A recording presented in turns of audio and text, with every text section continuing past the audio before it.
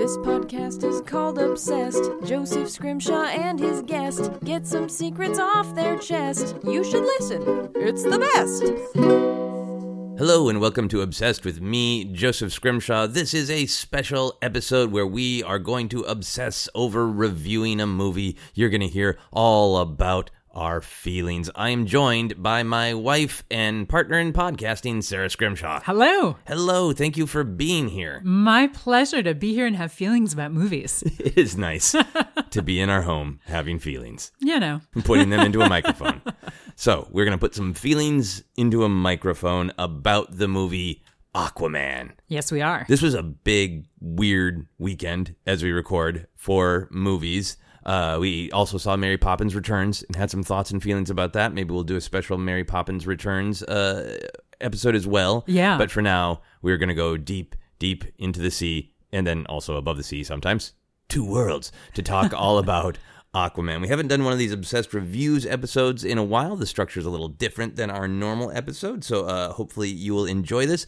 The first thing I have to say is, awooga, awooga. This is spoiler town. I don't feel like talking about movies unless you can talk about all of them. So we're going to talk about the whole movie. So if you haven't seen Aquaman and you want to know, be going into the movie spoiler-free, stop listening, go watch Aquaman, then come back here. All right.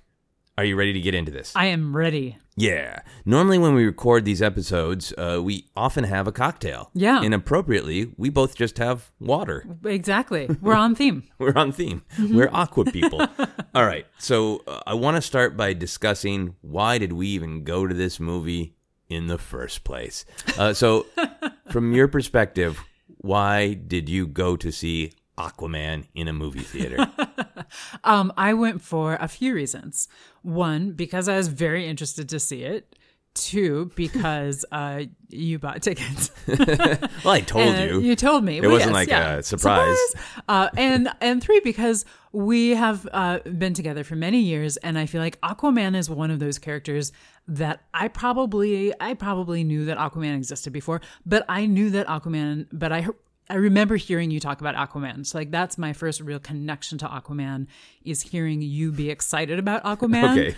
And so I kind of feel like, Aquaman, Joseph, we need to go do this Aquaman thing. Like, that is my initial reaction when I hear about Aquaman, is that I need to tell you, and then we need to do something together about it. Okay, cool. That's great. I will share some of my Aquaman feelings, but first I wanted to ask you, so we go to a lot of the big pop culture genre, superhero movies in particular. Yeah. Obviously, the DC movies have been a roller coaster. Mm-hmm. There have been some that we went to together that neither of us were too sure about, the more dark, gritty ones. And then, of course, we obviously loved Wonder Woman. Mm-hmm. Was there any part of you that felt like, I'm not sure about Aquaman because of the roller coaster ride of our own reactions to DC movies?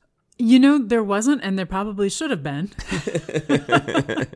I think I was just so certain that it was going to be, that they were going for this is a fun, crazy, it's an underwater superhero, or a semi-underwater superhero, that I just, for some reason, I blindly trusted, and I don't know why, because I haven't, no offense, DC movies people, but I have not blindly trusted them on anything, other than a little bit for Wonder Woman, and that one totally paid off. Yeah. And I just kind of trusted, like, okay, this is going to go somewhere fun, and I'm on for the ride. Okay, cool. Yeah.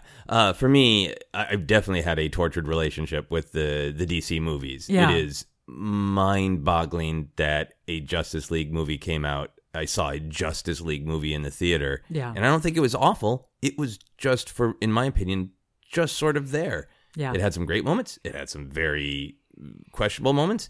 And it had Superman's uncanny valley lip kind of flapping at me, making me feel uncomfortable and amused at the same time. But just the thought of the time traveling back to child me, mm-hmm. who grew up watching Superfans, reading Justice League comics, the idea that a Justice League movie would not really be an event. It would be like, oh, yeah.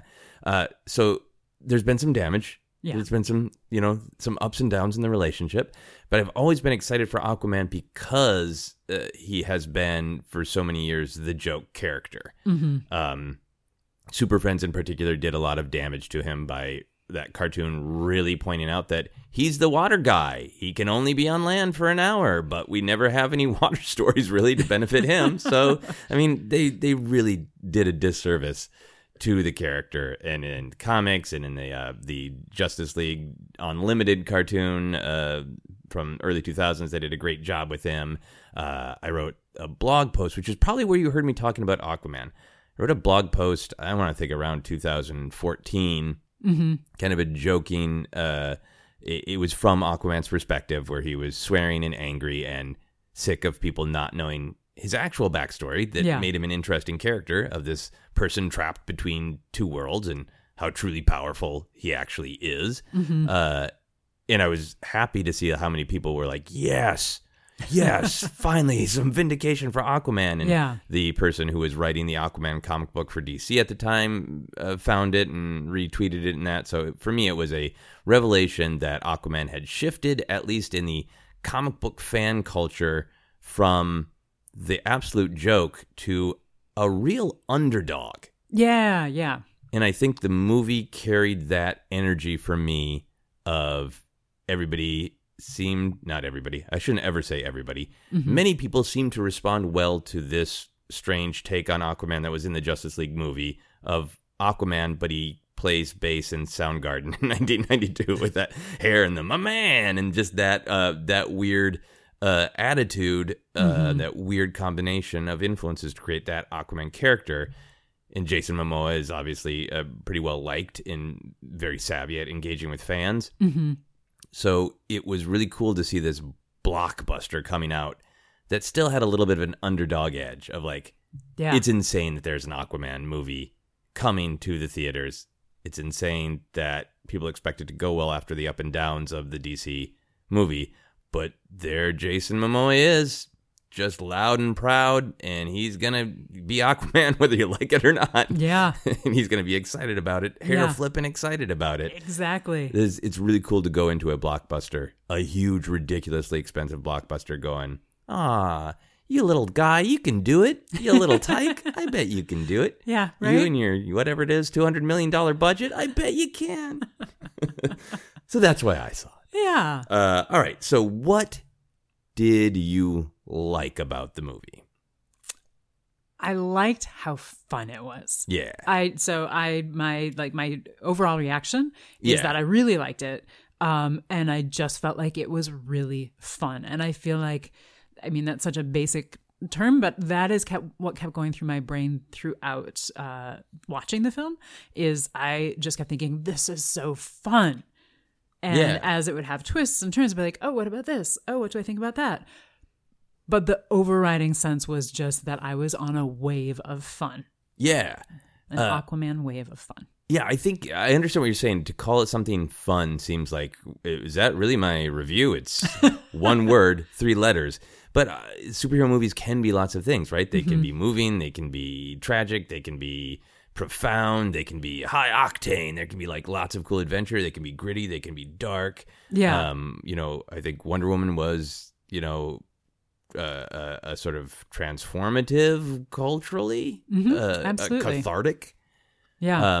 So when you look at the pantheon of like all superhero movies probably should be fun up to a point, but they have been a lot of things. And the fact that Aquaman is coming back to, he wears bright orange and green like a 1970s kitchen threw up on him, and he is going to swim around in bright blue unreal water communicating with fish.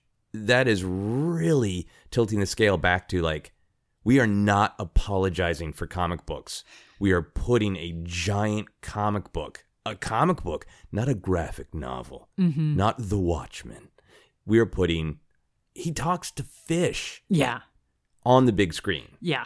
And I think that is a great explanation for some of what I was reacting to, because I'll put it in 3 words. It was a wave of fun. But it was. Technically, that's 4 words, unless you wanted to give a cave person review and say, wave of fun. Wave of fun. I guess it was 5 words if I say it was a wave of fun.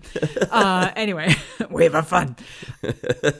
I think that that's exactly, I'm just going to repeat what you said. But basically, I felt like it super concentrated on comic books are fun. Yeah. This is a fun story. And there's lots within it. There's ups and there's downs and there's conflict and there's, sadness and there's joy and there's triumph. And it's not like it's just like fun throughout the movie. But I was enjoying it so much. And also my other instant reaction was, I can't wait to watch this again. Ooh, good. Which I feel like that is a great, especially for kind of the blockbuster style movie. That's what you want, is you want something that you want to see again. Right. When you're sitting there in the theater in the middle of it, you want to be like, I can't wait to own this on Blu-ray and watch it whenever I want. Yeah. Like I can't even take all of this in right now because there's so much going on in a good way. And I just want to dive in, and I don't mean to keep using water metaphors, but you know what? We use them a lot in daily life, which I think that means that Aquaman is more present in our daily lives than we give him credit for. I think that is a really good observation, that it's hard to talk about Aquaman without using dumb water-based puns. It is. It just happens. It is. I think your instinct to discuss our overall feelings, smart.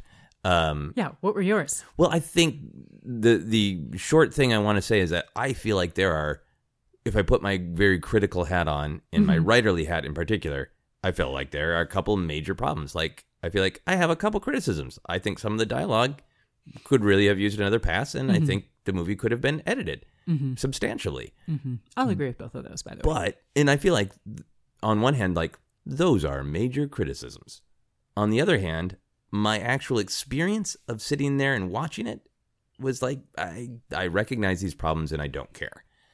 Because everything else about it was so much fun. So like, I would never say to somebody, especially somebody who is really looks at movies in a very critical way, and if they feel like they have major problems, they can't get past them to enjoy the other treats. Yeah. I would not say to that person, I personally think this is a great movie. I think this is a very flawed movie, but as a viewer, idiosyncratically, I don't give a shit. I loved all of the weirdness. Yeah.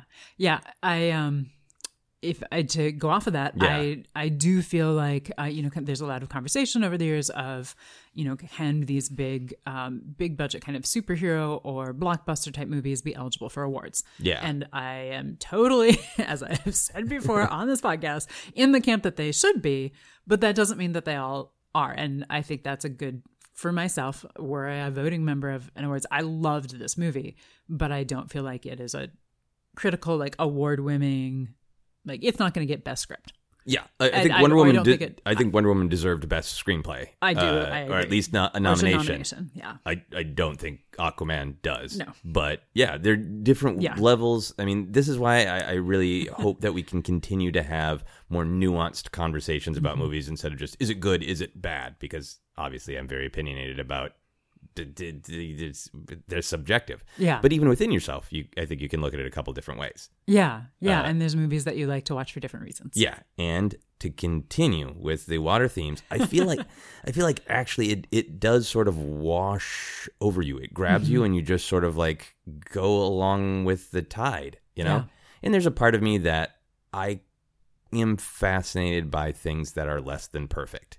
Like Spider-Man into the Spider-Verse, which we also saw and could do an episode on, I think is, in my subjective opinion, like almost perfect. It is a perfectly structured, tight film. It's a perfect superhero film. It's a perfect Spider-Man film. But there's a part of me that is equally attracted to a very flawed movie like Aquaman. Yeah. Because maybe it's something about that underdog thing, that the underdog thing becomes meta of like, yeah, it's not perfect.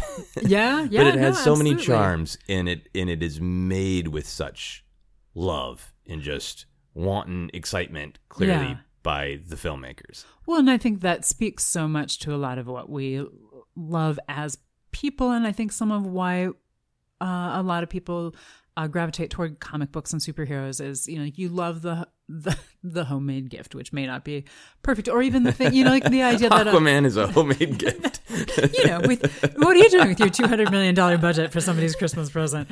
Well, it really is like in Spider-Man Into the Spider-Verse is like, someone bought me a Nissan and just put it, in the front yard with a ribbon. Yeah. And then Aquaman is like, "Aw, my nephew made me a drawing." And I love them both for different reasons. Yeah, and I think it speaks to that very basic element that we want. We need our heroes to have flaws to better enjoy them. Yeah. And sometimes our movies too. Yeah. So then we've talked a lot about some of the things that we liked. I want to talk a little bit more about some of the things that I liked and see what you think of them. Mm-hmm. I think just Jason Momoa himself, they crafted this interesting combination of all of these different traits that Aquaman has had over the years, including really explicitly making him an underdog with that great bullying scene with him as a kid, accidentally calling to the sharks. Yeah. And seeing, it's just such a neat trick to go, hey, look, here's this guy. He's charming, ridiculously attractive, super good in a fight, loves his dad, like all these great things about this person, but feel sorry for him because he's an underdog. And they made you feel that, and it works. So I just think the fact that he was super likable, I love in the whole world of just embracing stuff, I love just getting it out of the way right away that social media dubbed him Aquaman, and Aquaman is his damn name, and that's such a comic book movies have wrestled with that forever. They've had names come from government, assignment. They've had names come from reporters naming them, and it's such a great update and such a realistic one. It's like, where would a kind of cheesy dumb name come from these days? Social media. Yeah. He's #Aquaman. Yeah. It's great. Absolutely works. And then a big part of it to me, which I think spoke to to a lot of the movie being very purposeful, is this early 80s fantasy vibe. Like some of the dialogue that to me was like a little flat and exposition heavy. Very felt like on purpose trying to be kind of like early 80s. We're explaining all this stuff, and then these crazy visuals with music that sounded like it could have been from Flash Gordon, from the early 80s Flash Gordon movie, with some kind of those high-pitched little while you're watching, big warriors ride sharks. It's just like, it's so over the top. It's so that intersection of science fiction and heavy metal that happened in the early 80s, which fits with this interpretation of Aquaman, flipping his long hair and saying, "My man," and "all right," and "this is badass." Like it. Yeah. So all of these sort of absurd elements felt like, yes, we know what we're doing. They're from a cultural moment, and we're celebrating that cultural moment and bringing it into the modern age. Yeah, I felt like all of that, it felt very intentional. And like they were making choices, which I know everybody who works on movies, they make choices. But I feel like not always. Sometimes they just do like, hey, this is when you do this kind of scene, you shoot it this way. Yeah, but I felt like, or that's interesting. I didn't know, but I felt like that was it. It felt like they chose a vision and stuck with it, and were able to make it work. Partially from Jason Momoa. One thing that I think I commented to you on was the hair flip. Because they made a point of it, and it was one of those things that to me could have been like the cheesy, like talking like 80s television. That's the segment where it slows down just a little bit, and you see like the water droplets like coming off of his hair. But they didn't go that far. They didn't go into the cheese of it, but they also leaned into it to me in a way that totally worked, which I wasn't sure, honestly. I think in the Justice League with some of the hair flips, I think both of us, but I'll speak for myself. I sometimes was like, how do I feel about this? But in this one, I was totally on board. I felt like they sold it, and it was all part of that same. It was part of who he is, and it was part of the words and the language that they were using to tell this version of their story. Yeah, I really appreciated his first action scene on the sub. Because for a lot of different reasons, many hair flips were found there. Yeah. And this was the like, just pump your fist. He's a cool badass. He, is taking people down in inventive ways. Yeah. And then they used the music to tell you it was okay to have a little bit of a sense of fun and humor about it, because they had that little musical phrase that was like, "Oh shit, Aquaman's here." I'm terrible at recreating music, but it's that sort of dinner, real proclamation. Aquaman is here, and the fact that they just kept playing it, like seconds after each sting was like, oh, have a little sense of fun about this. Yeah. And then when you get much farther in the movie and he's going on this difficult journey that he's dragging his feet about, and he acknowledges, I keep getting my ass kicked. It's great to have had that scene at the beginning when he's like, I'm in my element. I'm tougher than everybody else. I'm kind of waltzing through it like it's fun. Yeah. It's a great, like, that's actual, like, great storytelling to have started with, like, seeing him fully formed and able to kick ass to contrast, you know, the actual difficulties of his hero's journey. Yeah. Yeah. And all those little musical notes, it's almost like thinking about it like a comic book. It's like they're the little, it's his little version of Bam or Thwap or something like that. You can almost see that in the music of every time it comes out. That would be what you would see on the screen. Or see on the, on the page. Splatoosh. Yes, all sorts of cool words like that. Yeah. I think another thing that I liked about it is that this was fantasy underwater, not real underwater in any way, shape, or form. Yes. There's a famous line from Mystery Science Theater 3000 that sort of encapsulates this experience, that underwater scenes are the drum solos of movies. Of like, technically impressive, but not thrilling to everybody, you know? Yeah. And you think of, James Bond movies like Thunderball, and that's like, wow, that's really impressive. You've choreographed and shot these massive fight scenes underwater. Yeah. But it's real underwater. So it's a little slow. And I love that this was just insane fantasy underwater. Yeah, where absolutely. Everything is fast. Yeah. You know? Yeah, and it's not the rules of underwater, and there's different creatures than we know of underwater. Yeah. I'm absolutely on board with the fantasy. Let me ask you about that since you said creatures. Yes. I think that was one of my favorite things about it is I felt like even though it was big CGI punch explosion fest for a lot of the movie, that it was inventive.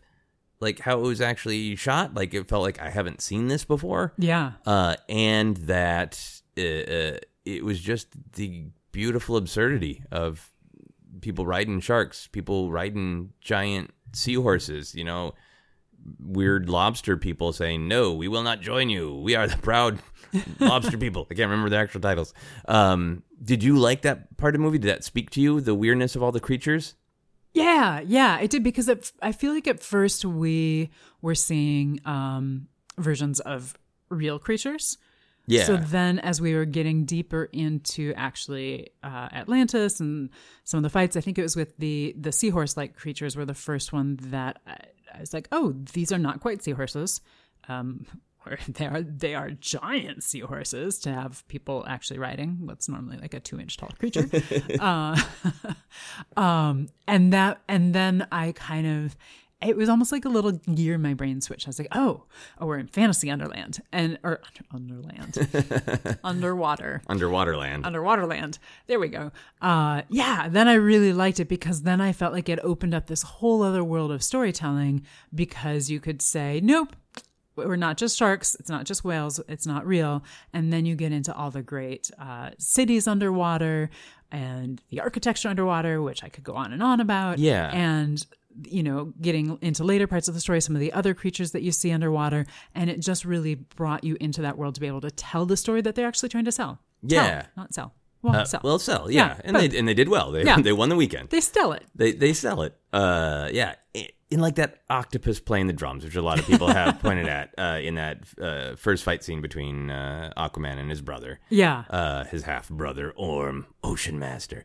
Like, it's such great tip of the iceberg storytelling to be like, did someone, like, is that a trained circus octopus who has been trained to play the battle drums? Mm-hmm. Is that an outcast from the other octopus people that live somewhere underwater who has come to fulfill their dreams of playing the drums during Atlantean combat? Like, it's just an octopus playing the drums, and it's so great. Yeah.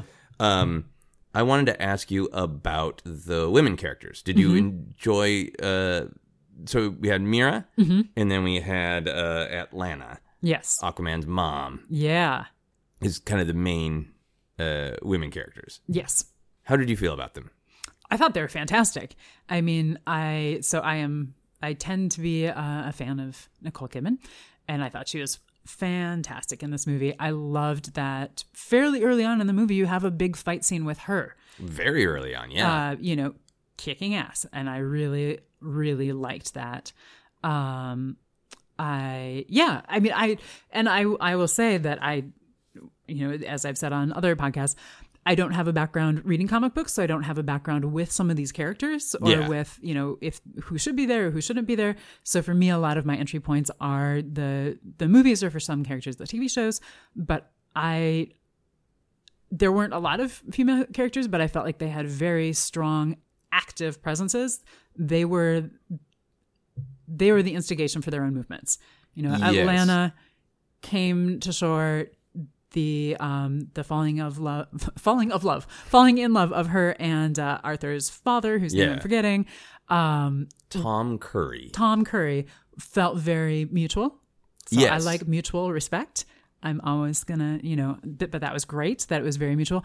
Her choice to leave was very much her choice to protect her family. Yeah. And then with Mira, I felt like her choice to go against some of what she probably should have done according to the rules, because she wanted to save her society overall. And she had a lot of, I'm not thinking of the word that I want to think that I'm trying to say, but she had a lot of her own gumption and a lot of her own capacity.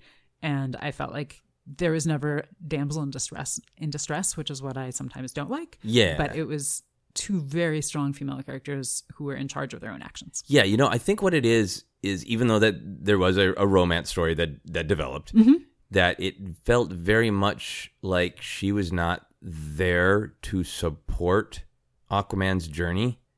It was that she needed him to save her society. And her motivation always felt like, I want to save my society. Yeah. And unfortunately, I think you are the key to it. And I think you're a little rough around the edges. I think you can do it. I believe in you. But that's why I'm doing this. Yeah. Not because I am subservient.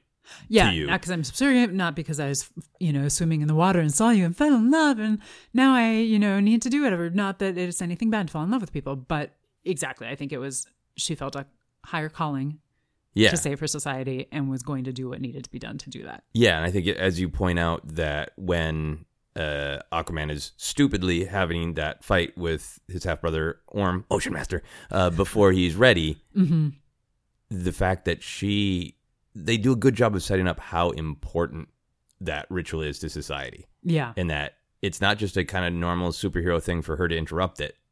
That's sort of like a senator being like, oh, the president's about to be inaugurated who can't be inaugurated, and I'm going to jump in and stop the inauguration. You get the sense that that's a massive violation of this society that she is trying to save, and so I think that's a really cool thing that gives her a lot of strength.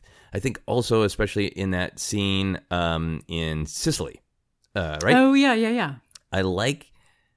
We have had so many decades now of trying to do better by women characters by just making them kick ass. And it is great, literally kick ass. But in order for them to be truly great characters, they also have to be flawed, right? Mm-hmm. So I love that she is going on the same journey as Aquaman in the other direction of trying to understand where he comes from and trying to understand the culture of the land. Yeah. And that fleshes her out and makes her more interesting, I think, in that Sicily scene. Yeah, absolutely. And I liked, and we talked about this in person without microphones. Like we do sometimes. What? But I liked the way that scene was shot as it transferred back and forth, and there were two separate fights going on with Mira and with Aquaman. Then neither of them saved the other. And it was just truly like you're on the rooftop of a different building and you're looking, oh, now I'm looking at this fight. Oh, no, now I'm going to look at this one that's in the distance. Oh, that one's kind of hard to see now, so I'm going to go back to this one. And they both, throughout the main body of the fights, they were independent. Yeah, and they're both fighting. They're both fighting the ramifications of what they have done. Yeah. So for her, like a proud Atlantean, to have the Atlantean guard come for her, and she has to take responsibility for what she did, and then, as Aquaman says very clearly, that he created an enemy by not saving Black Manta's father. Yeah. I should just take one quick moment to note that a part of the comic book fun is just that, unlike a lot of other superhero movies, they went all in on making things look like they do in the comic books instead of nodding to them, getting close to them. Like, that's just Black Manta. That is exactly Ocean Master. When Aquaman talks to the fishes, there's the large circular motion. I loved the large circular motions of talking to the fishes. So in that, there's a real joy in that. I think partially because let's not apologize for this or try to hide it or try to make it make too much sense. Let's just do it. Yeah. You know? Let's celebrate it. Let's jump in. And there's a little like, if it's not broken, don't fix it. You know, you don't have to come up with some bizarre CGI, cool wave upon wave. It's just for his fish telekinesis, Yeah. I mean, honestly, that was one of my favorite parts. Just in general, him talking to the fish, I liked a lot. we'll get to that in just a moment. But that specific image of the concentric circles just going out. Concentric circles. Yes, that's great. I also want to say that one of my very, very favorite things in the entire movie is flying wine knives. I think I squeezed your hand and looked over at you. I'm like, you did. She's gonna figure it out that even though she's not in underwater, there's still moisture around. Yep. In the form of lots of wine. Yeah, you were so excited. It was great. It was so great. Another thing that's kind of weird that I liked, and it's not because it's good, it's just because it's weird, is, I love that Tamora Morrison played Aquaman's father. I think he's a great actor, and I love to see him in more stuff. He's got a great and impressive career, but he is known by many nerds for playing Jango Fett and all of the clones in Attack of the Clones. And at the beginning of the movie, they're doing making him look young technology. It's a little wonky. I thought his face looked a little weird and wonky, but it's just such a funny tradition because he is CGI'd endlessly in Attack of the Clones and Revenge of the Sith as the clones. Yeah.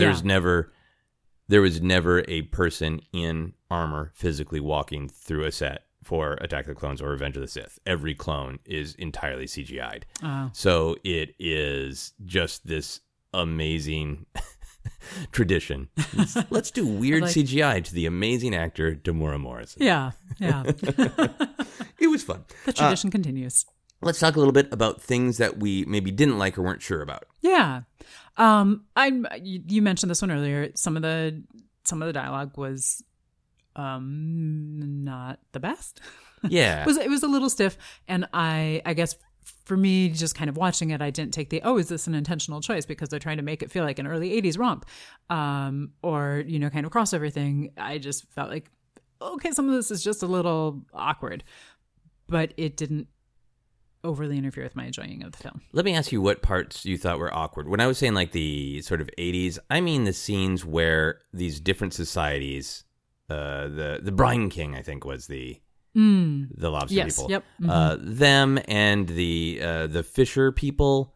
Yeah. All of the stuff that is about these sort of fractured groups of Atlantis had this big sort of otherworldly societies talk pompously about our rituals, and so it must be, for the ancient waves have spoken to our... Like, that kind of dialogue.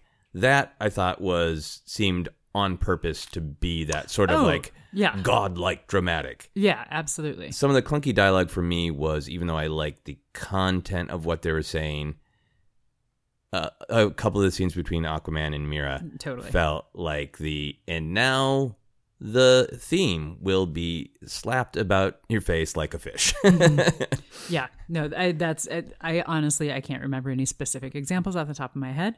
But what I think of is scenes between Aquaman and Mera. Okay. And then I want to talk about the length. I think we both mentioned that is maybe a criticism. And so we often see films at the ArcLight. The ArcLight has that little introduction that a staff member gives, and they have taken, I can't remember if they've always done it or if I'm just starting to notice it now, they announced the running time of the film. Yeah. And when, I hadn't looked up how long Aquaman was. Yeah.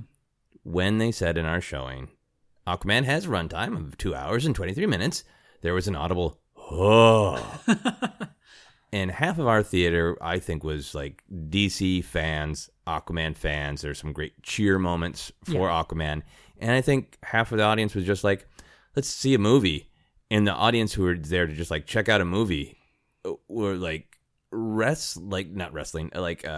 They were tussling like kids. And I feel like it was partially because they knew it was long. Where if they hadn't been told, maybe the movie would have just washed over them. Yeah. Yeah. How do you feel about all that? About the length of the movie, or about the theater telling us the length of the movie? The theater telling us. I mean, I think that I a little bit had that reaction of like, okay.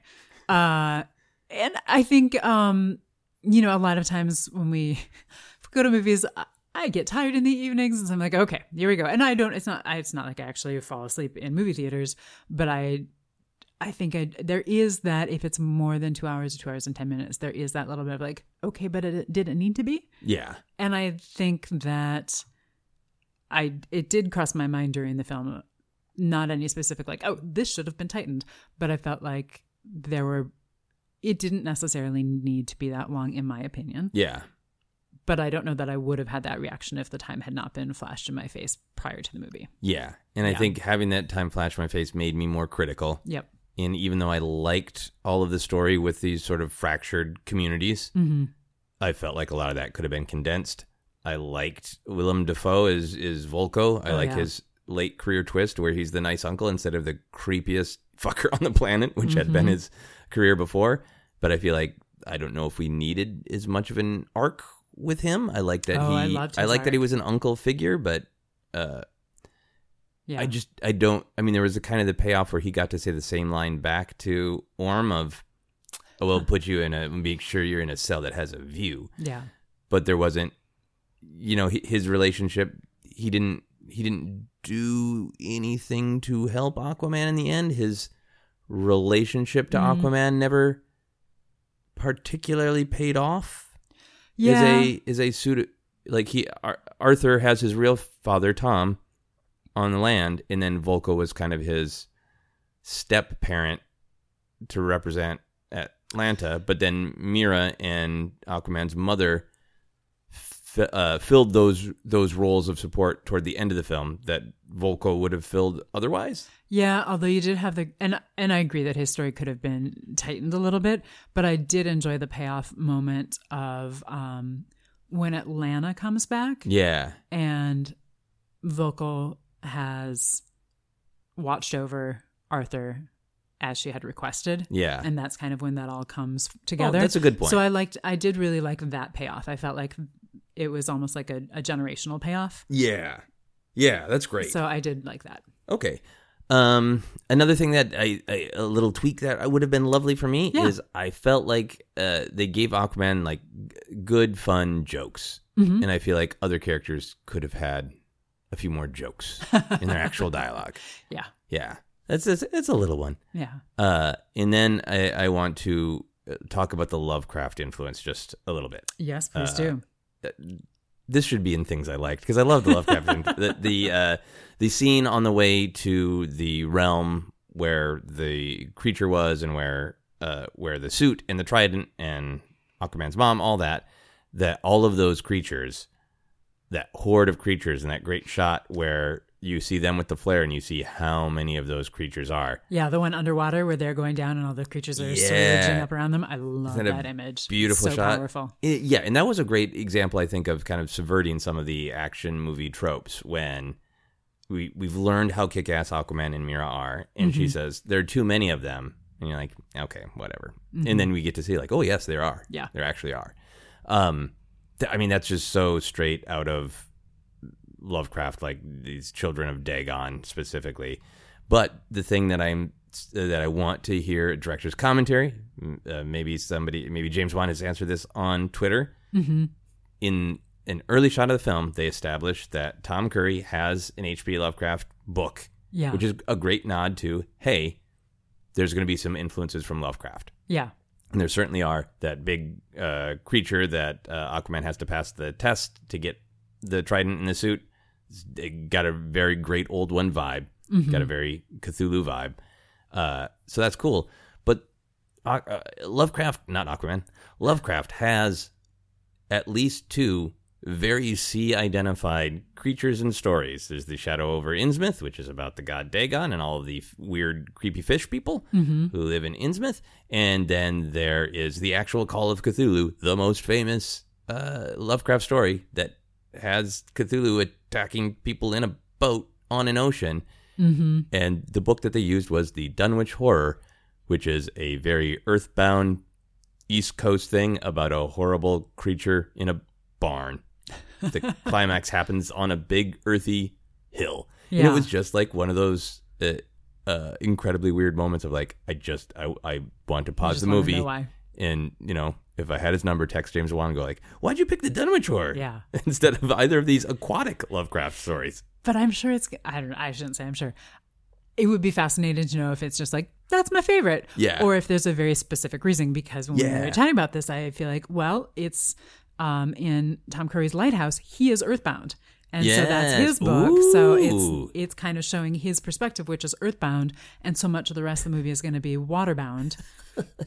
That would have been so great if they then flashed to a shot of Nicole Kidman's character, Atlanta, reading Call of Cthulhu. And then like, wow, he's an earth monster person. Yeah. She's a sea monster person. Yeah. And yet they found love. Especially when she's in the hidden sea or the lost sea location where, in the center of the earth. All right. So let's talk a little bit about themes. Yeah. Because I think this is one of the things that really pulled the movie together for me. Mm-hmm. I love that even though it was a little ham-fisted, a little beat you over the head, I really love that the theme was empathy, because I think that's just any time that we can have a chance to reflect on trying to understand other people's point of view. So obviously the whole thing that he's trapped between 2 worlds, so therefore he is the only one who understands them both enough to bring them together. The idea that all of these societies are fractured and they need to be brought together not through war or violence, but by understanding the fact that Aquaman and Mira are learning to understand one another's worlds. And more than anything, the fact that he wins his big trial by talking to the creature. Yeah. Yeah. And that is his intrinsic power, is to reach out and to communicate and to ask favors. And it's even layered in like that fun scene in the bar early on where he thinks it's going to be a fight with the people who approach him because they want to make fun of Fish Boy. Yeah. But instead, it's, they want to take a selfie and have a few drinks. And at first he's not sure. And then it's maybe the beer, but maybe some empathy. And then, he gets into it. Yeah. So did you have the same strong reaction to that idea? Did that come through to you? Like when the movie was over, were you like, I just saw a movie about empathy? No, I wasn't. But part of that is just, I was like, fun, water, wave of fun, waves washing over me. Yeah. And I just, that is the way that I see movies, is I was stuck with that as opposed to like, what is my theme? But I absolutely agree that is called out throughout it. And I think, one of the things that I did love without, that is, but that let me complete one complete sentence possibly. But the scene where he does get the trident of Atlan, I believe the old king, the fact that talking to the creature, and the fact that he is able to communicate, and not everybody can communicate with the other sea creatures, is a nice pairing of the fact that he can communicate between the land people and the Atlanteans, but he also can communicate with a lot of the creatures down underwater. And I loved that idea of it, which is then boiling down to empathy. Yeah. So I completely agree. Yeah. It wasn't what I pulled out from it, but I love just the idea of listening and talking and, having empathy. Yeah. I think there's having a lot of fun with the criticisms of Aquaman over the years of like, there's the famous gifs that are from the Super Friends cartoon of him just like riding a dolphin, and things like that. And not riding it respectfully, but like, it's got it tethered up, and things like that. Yeah. In that joke of like, does Aquaman just boss fish around? But that this was very careful to see like, though he is in general, he comes off gruff, and he's got that line about like, I've been taught to never show vulnerability. Yes. But that he clearly reaches out and is like, hey, whale, I really need some help. Could you help me? Like, yeah, he is shown to be asking, not demanding, when he communicates with the fish. And I love that when he reaches out to the giant Cthulhu monster, the Mary Poppins narrated, Julie Andrews. Yeah, voiced by Julie Andrews, Mary Poppins Cthulhu. Yeah, it's not like, you don't know what you're messing with. It's like, please, all right, you got me. I'm beat. What do you want from me? Like, it's so a place of non-aggression, but communication. Yeah. And I loved the connection that nobody had talked to the creature since Atlan, and so made that ability to be able to. And I don't know the lore. Maybe other people can, and they just don't use it, or they've forgotten how to. And he still has that ability. And then also when they get back, and there's the big battle scene, and they're trying to end the big battle scene, and he communicates to all the sharks and other creatures that people in the battle are riding that. Yeah. And so then it's not necessarily that the people stop the fight, it's that the creatures that they're riding stop the fight. Yeah. And I loved that moment. And it's so fun to imagine, like, because it's been established that he's not just sending out waves of feeling, that he is saying things as explicit as, say, could we hide in your mouth for a bit? Like, he's saying shit, So you get the idea of, well, what exactly did he say to the sharks and the seahorses? Of like, you don't have to put up with this bullshit, my man. Yeah. You're like, and that's so interesting, because I didn't take that when I watched it, that he was saying something to the whale. But I think you're totally right. Maybe I am misinterpreting it, but that's the way I interpreted it. Yeah, no, it's great. How do you send out the emotion, I would like to hide in your mouth? Yeah, or just help. Help. Yeah. Yeah. Because like when he's little and in the aquarium with his schoolmates, and he kind of talks to the there fish. It seems more like he's just emoting, I am in danger, I'm scared. Yeah. And then the shark comes. Oh, yeah. The shark butting its nose up. Yeah. That's so cool. Yeah. All right. So we talked a little bit about the theme of empathy. How did you feel about the theme of being trapped between two worlds? Did that get a little melodramatic for you, or did you find it relatable? Honestly, and this might be something that on rewatch I might vehemently disagree with what I'm about to say, but I don't feel like that was a theme that for me was underlined a lot. Okay. I felt like we started there a lot with the relationship between Arthur's parents, and then with Arthur not wanting to become Aquaman fully and trying to stay on land and being torn. But then I felt like once he actually went underwater, when he went to Atlanta, to me then that kind of stopped. It was one of the secondary themes, but it was underwater. It was submerged. Yeah. And so to me, it wasn't overly underlined, because I felt like that kind of became part of the story, but not one of the key themes of the story. Okay, cool. Did you feel like it was overemphasized? No, because I think it is one of those very simple ideas that is very relatable. I think most people have found themselves, without literally being, I am of the land, I am of the sea, trapped between friend groups, trapped between jobs that you want, or just, I think everybody knows that feeling of like, everybody at work sees this version of me, but then I go out with my friends at night, and it's not even like I go out and I get drunk, but just like that. Not even binary of like, you can go 7 different places and feel like you're kind of 7 different versions of yourself. Yeah. And I like that this is a movie about somebody who's like, well, you have to find all of your good qualities. Everyone, like the literal, not everybody knows it, but the whole world needs you to be king. And you're right. Right now, you are a shitty king. So you will have to learn this, you know? Yeah. You will have to marry all these parts of yourself and learn skills that maybe you don't have or don't come naturally. Yeah. I find all of that really inspiring. Yeah. Cool. Do you have one specific favorite line or scene or character that we haven't touched on? Or you can revisit if we've already covered your favorite moment? I'm just going to say, as a thing that I think I touched on briefly, but I really liked the design of the underwater world. Yeah. In particular, the design of Atlantis, the city design, and also the design of the kingdom under the sand in the Sahara. Yeah. I just really liked that. I felt like I felt like there's a very strong aesthetic of what the architecture was and also of how it changed throughout the years. And you've got, the city that had collapsed into the ocean. Yeah. And I really liked what I felt to be a very clear vision of the architecture of the different places. Okay, yeah. I love that. Yeah, I think for me, there's so many different things I loved. I loved the very Lovecraftian element. I love that scene of them fighting those monsters. Yeah. I love that submarine scene. But the one that, when I just close my eyes and think, like, I can't wait to see Aquaman again, is that fight in Sicily. Interesting. I think because it's, it's a fun contrast to the rest of the movie that obviously it's a little bit more on location.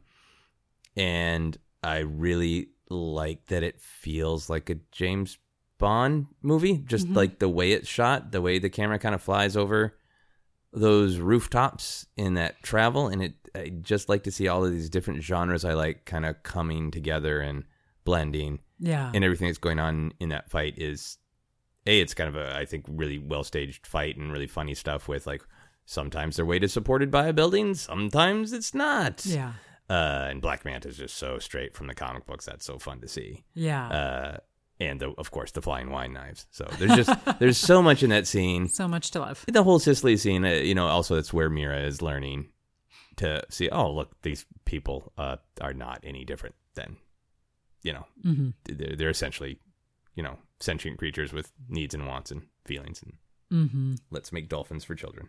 All right. So what did the movie make you want to do when you leave the theater? This is a question I like asking on all of our Obsessed reviews, because to me it's an essential thing of getting back to when you were a kid and you'd see a certain movie and you're like, I want to be a star pilot right now, or I want to be a singer. What did you want to do when you left the theater? And that's such a good question, and I have such a not great answer for it because I really liked the movie. I found it so fun, and I also think I was just affected by all the water. And so I was both very excited and very calm. And so I just had that, like, I want to be both excited and calm. That was what I think it made me want, which is great, which is, I think, you're of two worlds. Maybe speaks to me of my sense of who I am. I want to be both excited about things and then also calm and enjoy the water and the world. Yeah. Yeah. This is a really dumb thing, but I'm trying to answer honestly. Yeah. It made me want to do a photo shoot with a trident. That's awesome. There's so many almost comically repeated images of him towards the end of, like, I have the trident, I have the costume, boom, I'm Aquaman now. And on the absurd side of it, especially here in Los Angeles, where movies get plastered everywhere and every billboard is a movie, and half of this city is Aquaman right now. You can't ignore it. And all of the shoots of him are so over the top. Like the one in particular where it's him and Mira and, like, the water is splashing behind them. Yes. It's like, I would absolutely believe that there is a fragrance called Aquaman coming out. It looks. And that I think there is something about me that's just like, I loved the over the topness of it, and there's a part of me that's like, it would be fun to put on an Aquaman costume and just do a really dumb over the top photo shoot of, like, I am Aquaman, I am other water guy. I love it, and I know what we're doing in 2019. I am Duke of Water. Yeah. Anyway. Yeah, no, that's fantastic. All right, so here's another fun question for you. If you could communicate with fish like Aquaman, what kind of fish would you want to talk to? What would you ask them to do? Ooh, just one kind of fish? I would want to communicate with. Ooh, that's such a good question, and I don't have. I'm gonna want to say I want to communicate with. Ooh, do you want me to offer something? I was gonna say cod, but. But here's the thing: is I do eat fish, and I don't want to. Then I would have to stop eating cod. Yeah.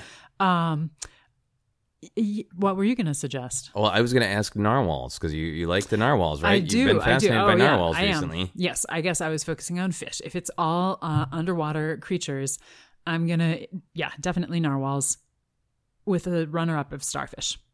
Ooh, why starfish? Because I just feel like that would be really cool. We could go make a raft and go floating in the ocean together. We could do arts and crafts together. I feel like it would be really fun. I would love to know what their perspective on life is. Okay. Yeah. Yeah. I think I would want to be able to communicate with dolphins, not to ask anything of them, but just to see how smart they are. Truly, because obviously there's been lots of interactions with dolphins of dolphin scientists, for lack of a better term. In the whole Douglas Adams So Long and Thanks for All the Fish, I'm really curious to see how smart are you? Like, what do you think about? What are your wants? What are your needs? Yeah, absolutely. I think that's a great choice. Yeah. Yeah. See if they would maybe like to watch movies with me in a tank. Exactly. Yeah. Yeah.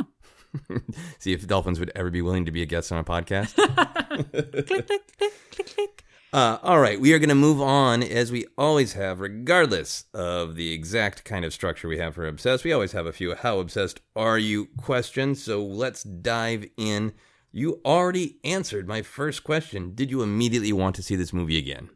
Yes. Yes. We're gonna buy it on Blu-ray, right? Yeah, yeah. And it was one of those things where it wasn't like I want to turn around and go into the next showing of it. Some movies I've seen where I'm like, I want to see this again tomorrow. And this one wasn't necessarily that, but it was very much, yes, I want to see it again, and I look forward to that. Yeah. I'm really looking forward to seeing it again because I think there are always going to be scenes and shots from like, that's so great. But some of the parts of the movie that I think were flawed might like wear on me a little bit more from seeing it again. Yeah. Or it might be just like I love this table that only has 3 legs. Look at it wobble. It's so much fun, kind of thing. But I know that I'll delight in seeing some of those very specific scenes again. So I absolutely. look forward to it. And I love watching things again to just be like, oh, now this is my favorite. Yeah, yeah. By the time your life is over, how many times do you want to have seen this film? It's a macabre question. It is a macabre question, but it's one that weighs on me because there's so much content. Yeah. It's, again, just going from that perspective of like when Batman came out in 1989, that was not just like, oh, cool movie. That was like, great. Now I have this in the long, long, dry stretches where there is nothing superhero ever. Yeah. Instead of, I have to watch Aquaman real quick because in 2 seconds there will be 18 more superhero movies. Right. So it's a real choice to make it a part of your life. Yeah. I'm going to say a minimum of 3 times. Okay. And I would like at least 4. You're really bargaining with yourself. I am. All right. 3 to 4 lifetime viewings of Aquaman. As a minimum. Is a minimum. Yeah. All right. That's great. I think it's a good holiday movie. I think it came out at the right time. Yeah. All right. Would you ever want to be transported into the reality of this movie? Would you want to be stuck in this conflict? Well, here's the thing. Different worlds. I would not want to be Aquaman. That is not my goal. Because you don't want to be a ruler? That's too much beer? You're not a fan of tattoos? Too much beer. I feel like that is not the role that I would want in this world. But I'm torn because part of me is like, yes, this looks like an amazing world. But I also feel like we saw enough of the outside. We saw the ruling class. Yeah. And we know that the ruling class like has the ability to breathe in air and the other people don't. Right. That's that's an interesting thing. And also you get the sense, especially from Mira, but even from Volko and the fact that they killed Arthur's mother. It seems like a very... Or they attempted to. Yes, attempted to, sorry. Like a very structured, hierarchical society that has clear rules and laws that you must follow. And I feel like if you fit within that, that's great. And if you don't, there might not be a place for you. So I love the concept of it, but I suspect I would find it constricting. You are right that we should point out that their society, even with Ocean Master being a jerk, is not portrayed as being super great, what with the arranged marriages that women are forced into. And it seems like a very patriarchal society. And I think I would be sort of like, ugh, about some of that if it wasn't that the sequel is clearly set up to be Aquaman's going to change some stuff as king. And how is that going to go? Yeah. Yeah. And if I could be like, like I could be the underwater bass player that plays with the octopus. Like that might be really cool. Yes. I want to drum with that octopus. I want to play the triangle while the octopus drums. All right. Would you buy and wear underwear based on this movie? Yeah. You looked like you were going to say no, and then a came out. No, I think I would buy and wear underwear. There's certainly lots of things I would not buying wear underwear based on. But yeah, I think that'd be fun. Okay. Yes, I would happily wear scales.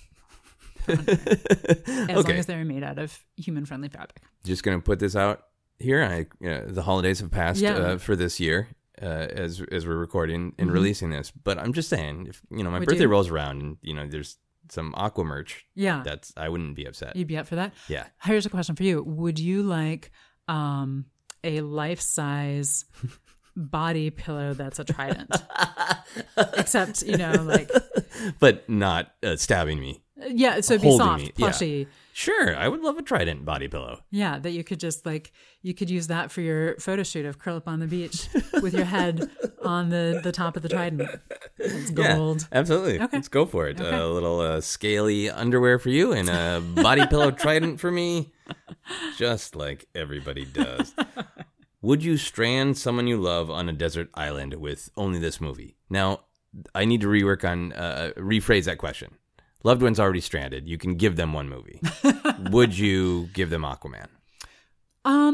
Actually, yeah, I think this would be a pretty good one because you're surrounded by water. So it would give you hope that there is life in the water that can help you. Okay, fair enough.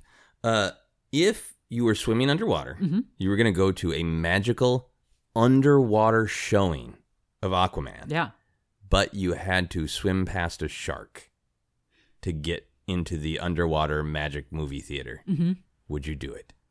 Can I choose that it not be a great white? Sure. It can be a hammerhead. Sure. It's still scary. Yeah.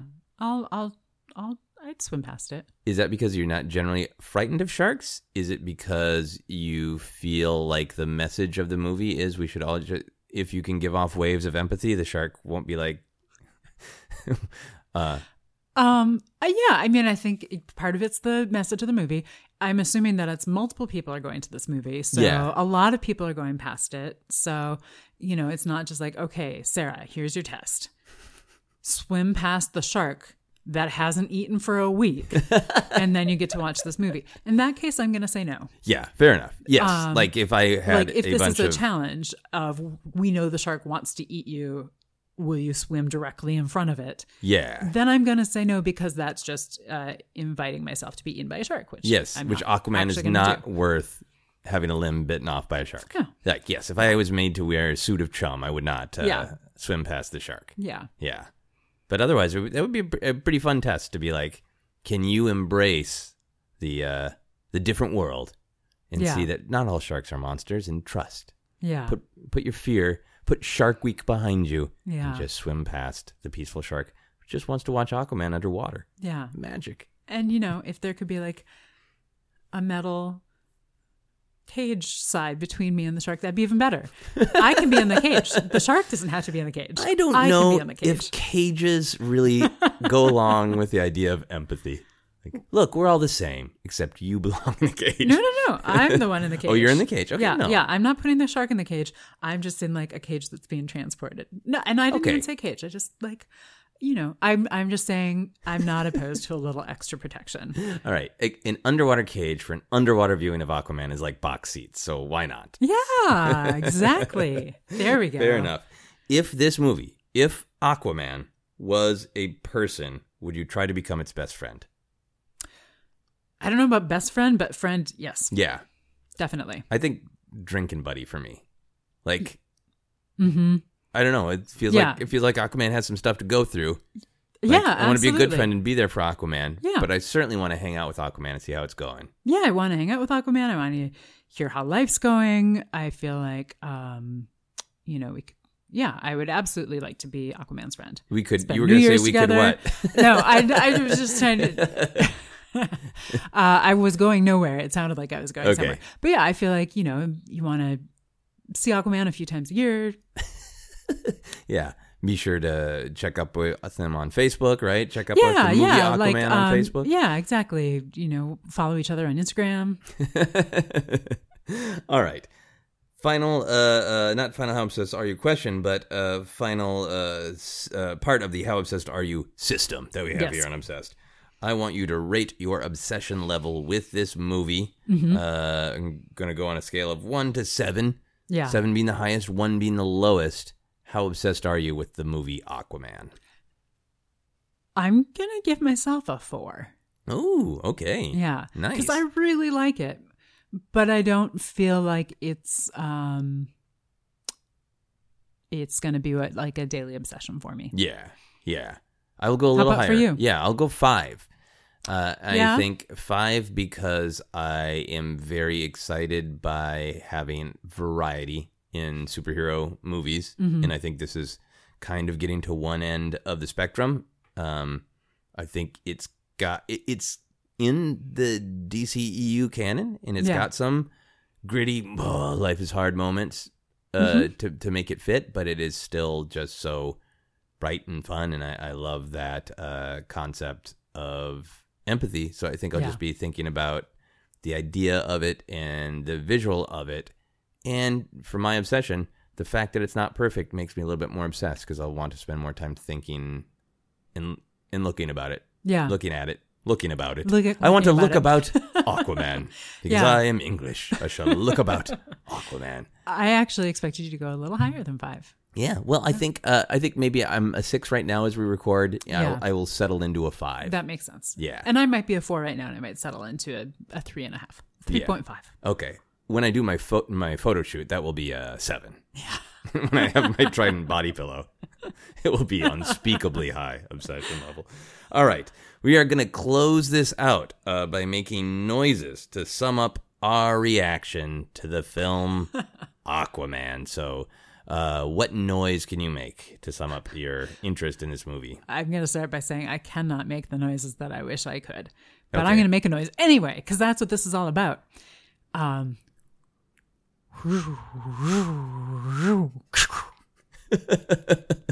Would you like an explanation of what that was? I would. So that was, it was first just like the water lapping, but then it became the concentric circles communicating with the animals. Nice. And then the was a combination of like metal and also the hair flip. Oh, nice. Like physical metal or heavy metal? Both. Yes. All right. As I've been doing this podcast, people often ask me when I ask them to make a noise if they can say words. Yeah. And I have accepted that words are indeed a form of noise. Okay, I'd like to hear your noise. My noise, to sum up my reaction to Aquaman, is badass. Can you say that one more time? Badass. I just love that's the way Aquaman talks. Badass. Any other final thoughts from you on Aquaman? No, but I think this was a great conversation about it, and I look forward to watching it again. Yeah, I can't wait to watch it either. And I want to thank everyone for listening. I think this movie is going to be a little controversial. It seems like as it came out, it was one of those movies that looked like maybe people were going to have fun bashing it. And I do think it is definitely a movie that has some flaws. But I think if you're looking for something that loves comic books, Yeah. and wants to share the joy of a man wearing bright orange and green talking to sharks and flipping his hair about, then Aquaman is a movie for you, and I think you should check it out. Thank you so much for listening. That is our podcast. You've been listening to Obsessed. Joseph Scrimshaw and his guest shared some stories with the rest. Rate 5 stars if you're impressed. All right, I feel very bad because I forgot a sea creature that I would love to communicate to, Yeah. and that is the manatee, the sea cow. Would you like to talk to a sea cow? Yes, I would. All right, let's go.